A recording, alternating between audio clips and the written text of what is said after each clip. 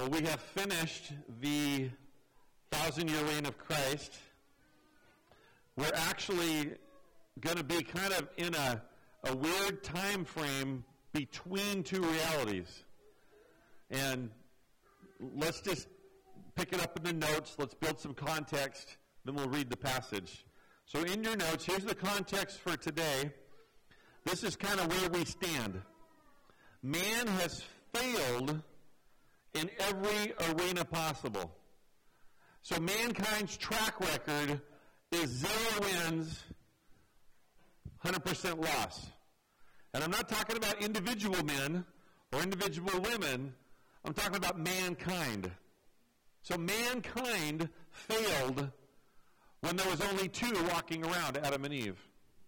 They continued to fail through the time of the patriarchs, where Abraham and Isaac and Jacob were God's representative to a growing nation. They failed again during the Judges, when God raised up armies to defeat their enemies and made them promises that if you serve me, I'll make you a great nation.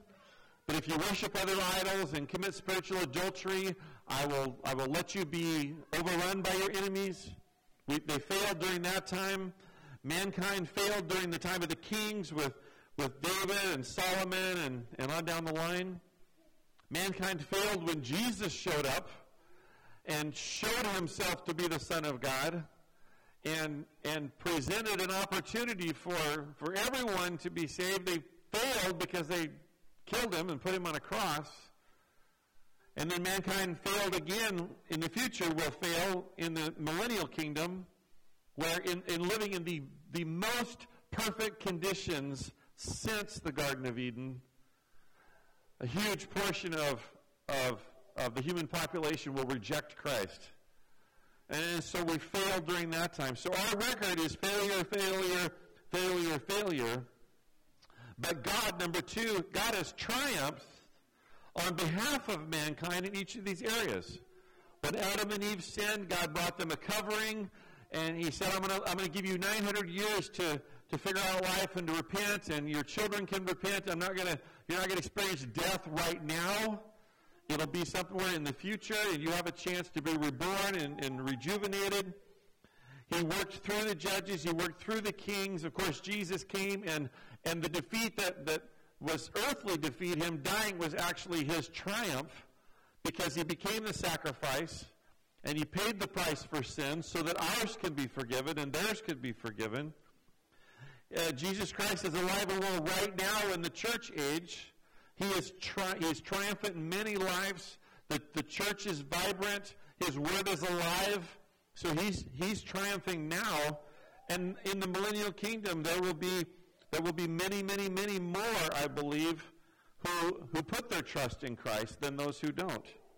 So man fails, but God triumphs. That's kind of the backdrop of everything. And we need to just be reminded of that. In our passage today, where we're at right now, number 3, God has triumphed in finality over Satan, sin, and physical death. At the end of the 1,000-year reign, when Satan is released and the army gathers to fight against God and fire comes down from heaven and destroys the army, that's it. Remember, Satan is snatched away and he's thrown into the lake of fire. There's no reason not to think all of his demons are also thrown into the lake of fire at that time.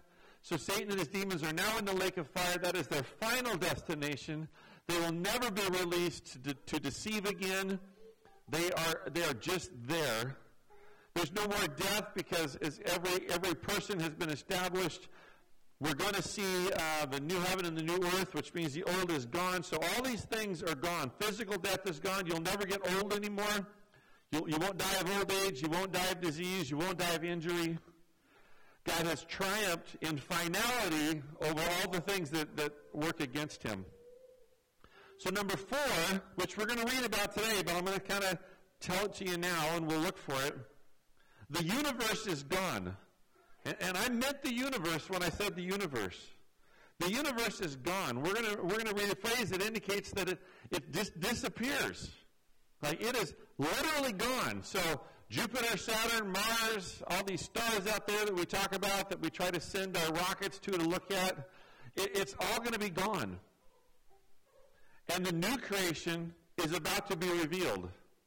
So the text we're going to read today, these several verses, 3 or 4 verses, literally take place between the destruction of the universe that we live in now and the revealing of the new heaven and the new earth. They take place where? With God. God does not need a location to exist. God does not need land to stand on. He does not need air to breathe. He does not need time or space. God is, and we will all be with him during the verses we're going to read. So just put that in your mind for a minute and let that soak in a little bit. We'll take it one step further. Number 5, all of mankind will be together in one location at the same time for the very first and very last time ever. So every human being that has ever existed will be in one place, standing before God in the passage we're going to read. It's never happened before because all of mankind never existed. You might say, well, Adam and Eve were all there was and they stood with God. Yeah, but the entirety of the human race will be together all at once in one place, whatever that looks like, before God at this place we call the White Throne Judgment, the Great White Throne Judgment. So here's a sequence of events, just to make muddy waters more clear. Sequence of events in your notes. There's the 1,000-year reign of Christ, which we've talked about. After the 1,000-year reign, there's the final battle where Satan comes and deceives again, and he gathers forces to come fight against Satan. The final battle takes place. That's when the fire comes down and consumes all that gather. Then the earth is destroyed. After the earth is destroyed, there's the Great White Throne Judgment. So that's what we're going to talk about mainly today. After the Great White Throne Judgment is the new heaven and the new earth. We often call that eternity with God. So eternity with God begins after that. Now that's for the believer. That's the sequence for believers. Number 2, for unbelievers, it's exactly the same, except their final destination is hell. Their final destination is hell. They will be at the Great White Throne Judgment. They will also be present in their eternal bodies with their eternal souls. They will be rejoined together into that personhood. And their final destination will be hell. With that context in mind, let's read the passage. It's not very long. Revelation chapter 20, 11 through 15.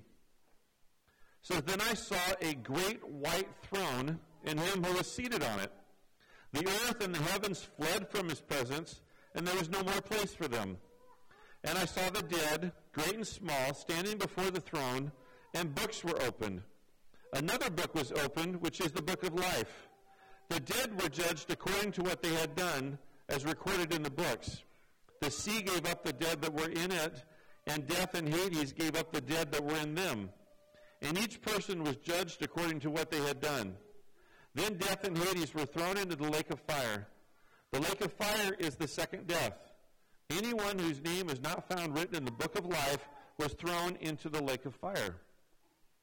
So we're just going to take that one phrase at a time, one verse at a time. We're going to refer to our notes and then look back at Scripture. So as I refer to the notes, the verses are marked. You can look back at the Scripture, but let's just take it one phrase at a time. So verse 11 starts with, Then I saw a great white throne and him who was seated on it.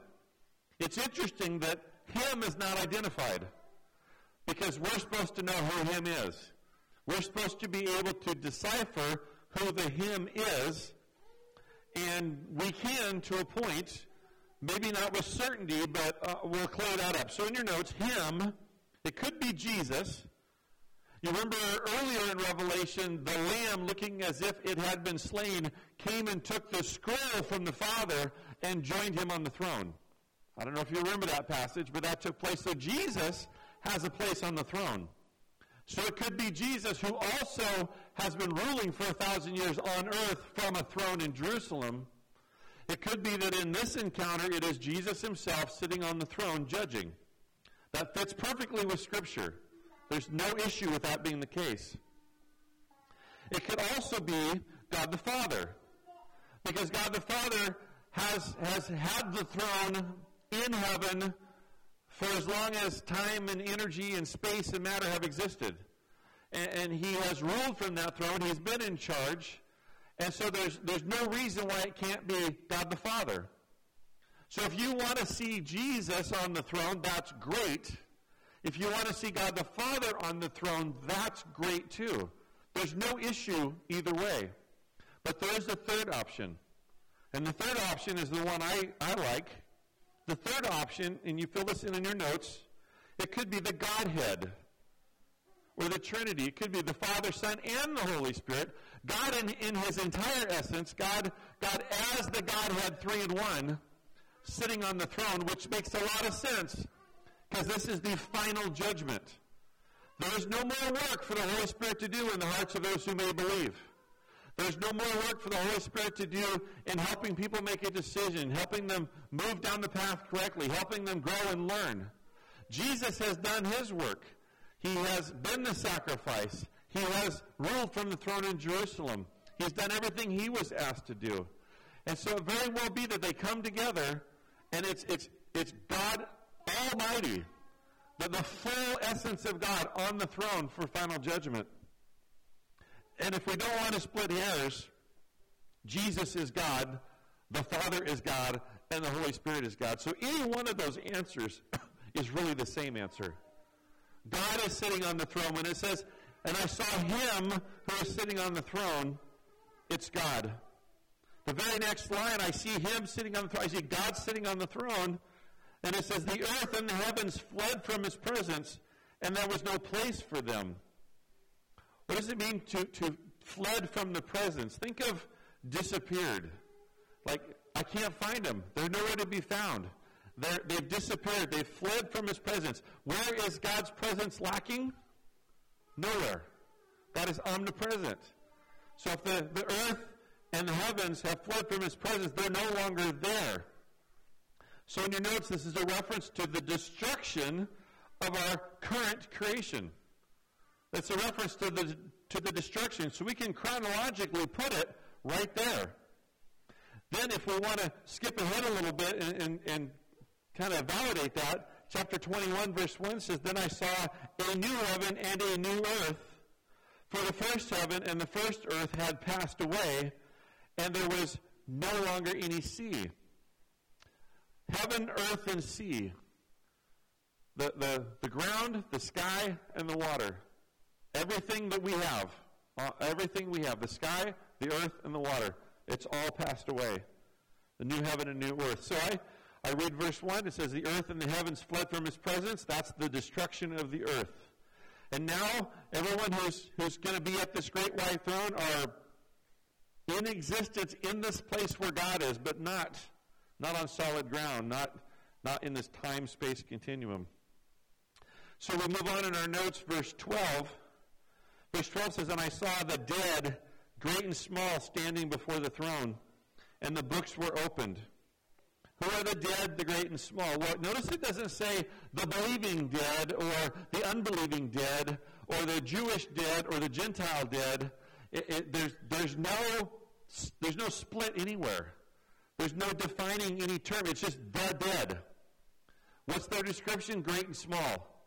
The powerful and the weak. The important and the unimportant. Everyone's there. The dead. So what is this in your notes? It's every person who has ever lived from Adam to the destruction of the earth. Every single person who's ever lived, the dead, are present. It says the books were opened. What are the books? How many books are there? What do they look like? I don't know. We have thoughts about what these books look like, and the more I read, the more my thought expands. What are the books in your notes? The books were opened, the record of every human's deeds, good and bad, who did not trust in Christ as their Savior. That's the books in verse 12, and the books were opened. So God has a record of every deed, good and bad, every sinful deed, in particular, in these books, and that's what will be judged on. That's what the unbeliever will be judged on. Okay, and then it says, but there's another book, and it's called the book of life. What's in the book of life? This is the record of every human's deeds, good and bad, who did trust in Christ as their Savior. And I said good and bad because we're still judged on our deeds. And now sin has been forgiven, so sin has been removed out of the picture. So I'm not saying your sins, I'm not saying that believers will be judged on their sins, but believers can do really good things and can do things that in comparison to the really good things really aren't that good. A believer can ignore God's call, God's direction, God's nudge. A believer can fail to pray when they promise to pray. A believer can do things or not do things. A believer can be called to a ministry but never do it. A believer can live a life as a saved person but not live the life God's called them to live. And so that's the bad. I want to define that. It's my word. That's not God's word, the good and the bad. But we're judged as believers on our deeds as well. But the sinful deeds aren't there because they're forgiven. They're removed. They're cast to the deepest sea, separated from God as far as the east is from the west. So one set of books, and it does say books, it's a set of books, has the deeds that will judge those who are unbelievers, and then there's another book that judges the deeds of those who are believers. Also in verse 12, on the other side of your notes, it says, the dead were judged according to what they had done as recorded in the books. And verse 13 adds, each person was judged according to what they had done. So there's still no separation between the believer and the unbeliever. Everyone is judged by their deeds. So let's clarify a little bit. Number one, unforgiven sin sends people to hell. It's not a number of sins. When you cross the magic number, you go to hell. It's not the severity of your sin. When you commit a number 8 level sin, now you go to hell. It's sin itself. So the sin we have, any sin for that matter, all sin for that matter, our sin is what sends us to hell. And then the severity of their experience in hell is determined by their deeds. So these deeds don't determine if you go to hell. They literally determine what hell will be like for you. Which means that there are various levels of severity of suffering in hell. So if you've had an issue with someone like Hitler or Stalin or a mass murderer getting to be right next to the nice fellow from across the street who both went to hell, and you think one deserves more than another, well, God agrees with you. And the one will suffer more in hell than the second. It doesn't mean that hell is going to be pleasant for anybody. The nice person who does not believe in Christ, who rejects the offer of salvation and goes to hell, will suffer for eternity. And their sins will torment them. But there is a severity, and it says that what their condition is in hell will be determined by their deeds. Number 2, likewise, having no sin on account, or on the books, having no sin on account allows people into heaven. So because we're sinless in the eyes of God, we get to go to heaven. The forgiveness of Jesus Christ makes us holy and righteous before God. He sees Jesus Christ when he looks at us.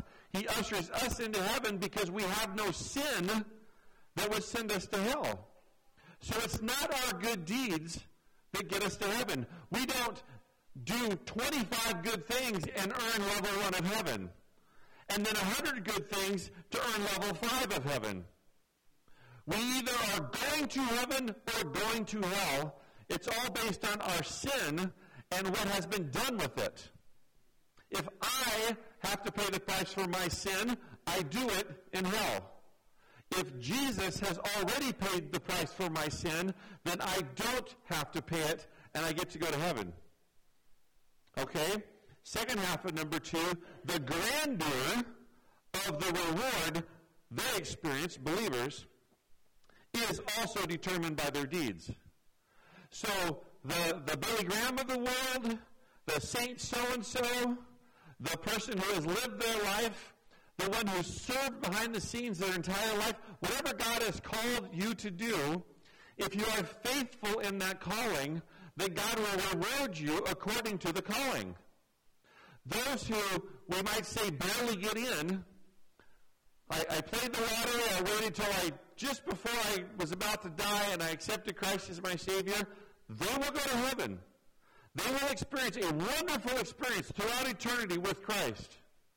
But the one who served God with their life, made sacrifices, was generous, was loving, was kind, shared the gospel, was involved in ministry, that person will have a greater reward.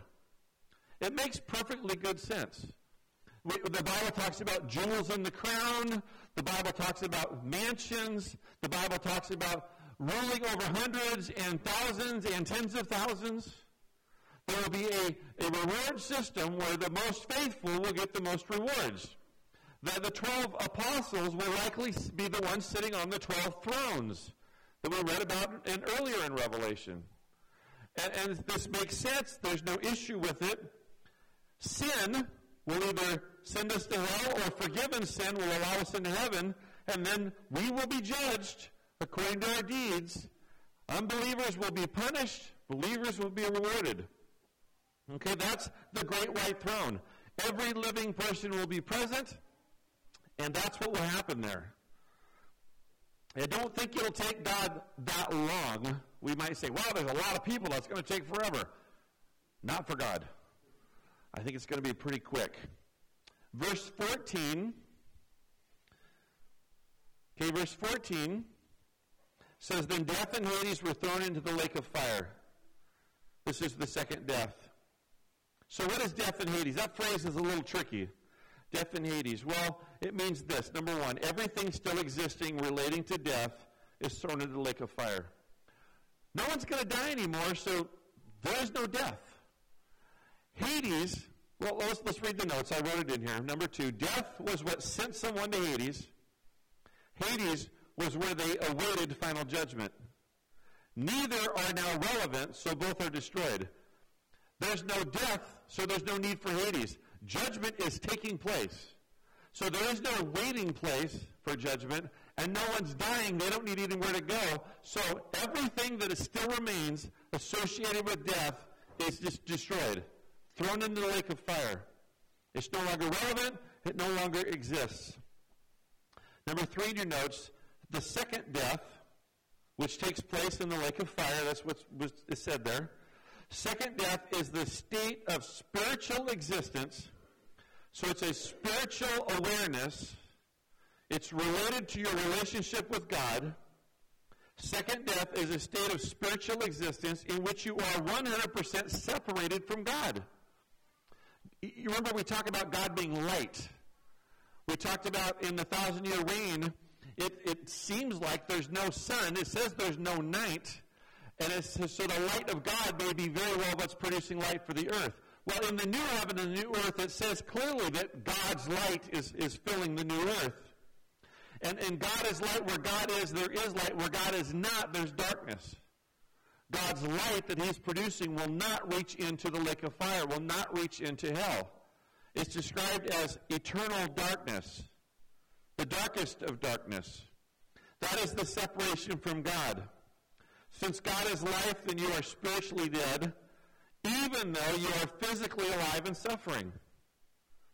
We talk about our resurrection, and we joyfully talk about our resurrection because as a believer, we want to be resurrected. If I don't get taken in the rapture, which would be super cool, by the way, if I don't get taken in the rapture, I want to be rotted away. I want every molecule of my body to be disintegrated into the dust. And I hope that I get to be reborn or reformed from that state. I want to feel that gush of energy as I come back together. And then I go up to heaven and I'm joined with my soul. And I will have an eternal body that is perfect.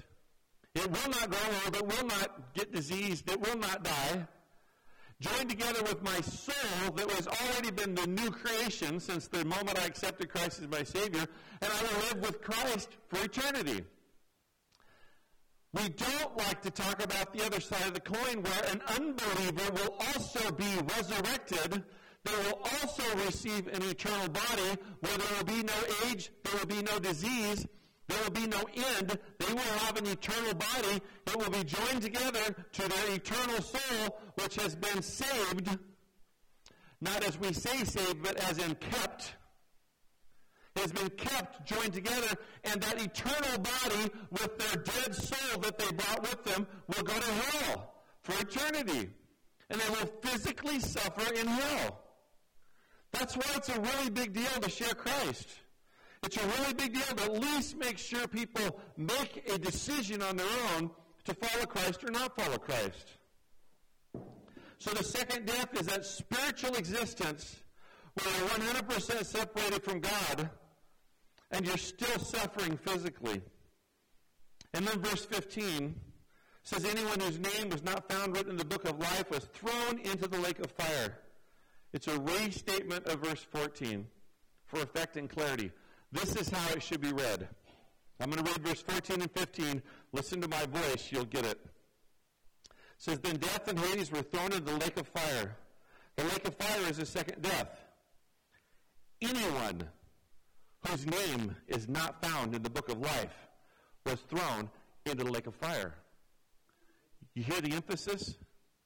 You hear the pay attention in my voice? That's how this should be read. The writer here is saying, I'm serious. It's a lake of fire. Anyone whose name is not found in the book of life will be thrown into the lake of fire. God's not going to miss. No one's going to escape. No one's going to get lucky. And so we have a situation where it comes right here in this passage. It's clear as day. There are only two choices, heaven or hell. And it's not God who makes that decision. It's me. And it's you. I will choose to follow Christ, have my sins forgiven, and spend eternity in heaven.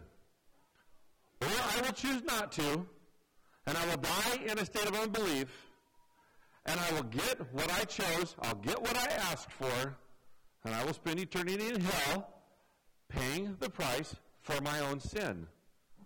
If you're kind of guy that looks for a deal, which I'm always looking for a deal, it's a good deal. God can pay the price for my sin, and I get a free ride to heaven, or I can pay it for myself for eternity in hell. It doesn't make sense to say no to that. But it has to be your heart's desire. It has to be what you believe. So here's the question for the day. How and when will a name be recorded in the book of life? How and when will my name be recorded in the book of life? Well, the when is easy. It's the very moment that you put your trust in Christ Jesus as your Lord and Savior. I don't know how it works necessarily. I don't know if there's a stamp that goes over your sins and it says paid in full, or God somehow erases everything after your name and then cuts and pastes into the new book. I don't know how it works, but the Lamb's Book of Life has the name of every believer in it, and your name is entered the very moment in time you accept Christ as your Savior. And so you're good. How does it happen? Well, Romans 10:9 says, if you declare with your mouth Jesus is Lord, and believe in your heart God raised him from the dead, you will be saved. Saved is that moment in time. Declare with your mouth. I'm going to say out loud. You don't say things out loud in public that you don't believe. I'm not going to make a political statement I'm not willing to take flack on. I'm not going to make a religious statement. So I'm going to say out loud, I'm going to say to God, where God can hear me and anyone else who's listening, I'm going to say, Jesus is Lord. We don't use that term a lot, so I should know what it means. It means that Jesus was God. He was the Messiah. He died on the cross for my sins. He has the power to give me salvation, the power to forgive my sins, and he gets to be in charge. It's a package deal. It's not that he's my new best friend and he does what I want him to do. It's not that if he likes me in the end, it'll work out in my favor. It's that I'm getting myself to him saying, I don't want my sin to send me to hell. I cannot deal with this on my own. I realize that. I've done a lousy job so far, and it doesn't look like a better future. I'm going to trust Jesus to do what he said because he's proven himself to be God, and I believe that. So I believe Jesus is Lord. I believe in my heart God raised him from the dead. If we don't believe God raised him from the dead, we don't believe anything. Because if he didn't raise from the dead, he can't do anything. He's just dead. He's just dead. But if God raised him from the dead, then he has power over death and power over sin. He is who he said he is, and he can forgive. So if you here today have not accepted Christ as your Savior, if your name is not yet written in the Lamb's Book of Life, or anyone that's listening online when it gets put out, here's a sample prayer. It's not hard. There's no magic words, but here's what it sounds like. Jesus, I know I'm in need of a Savior. I cannot solve my own problems. I cannot escape what sin has done to me now or in eternity. Please forgive my sins right now as I acknowledge you as God and Savior. I will serve you as my Lord and will strive to grow in my relationship with you. Thank you for dying on the cross, raising from the dead, and offering to me forgiveness of sin with no required works on my behalf. I acknowledge your gift with open arms and an open heart. Thank you, Jesus. Those aren't magic words. It just communicates what we've been talking about. Your words should be your words, but there's a sample. And if those words work for you and you mean it from your heart, you can pray that to God. And here's the cool thing. He always says yes. He never says, no, not right now. Maybe later. I already saved 4 people today. I don't want to build up any I don't want to overrun heaven. I got to take account. He says, right now, yes, I forgive you. Thank you for asking. You're now in my family. I've adopted you, and now you get the Holy Spirit, and I'm going to help you. So if that's your heart, I encourage you to pray that prayer. Do it on your own. Do it with a friend. Talk to someone. Have them explain it to you. That's the challenge. Let's pray. Father God, thank you for our time today. Thank you for your word and how clear this is about heaven and hell being the only 2 options. There are no others, so we better figure it out and get it right the first time. Thank you for dying on the cross for our sins. And if anyone here has not accepted you as their Savior, then continue to work on their heart. Continue to call them, and maybe today's the day. Thank you for everything you've done for us. I pray that we can ponder these things and they can sink into our hearts and minds, and they can mold our thinking and allow us to serve you better in the future. In your Son's name we pray. Amen.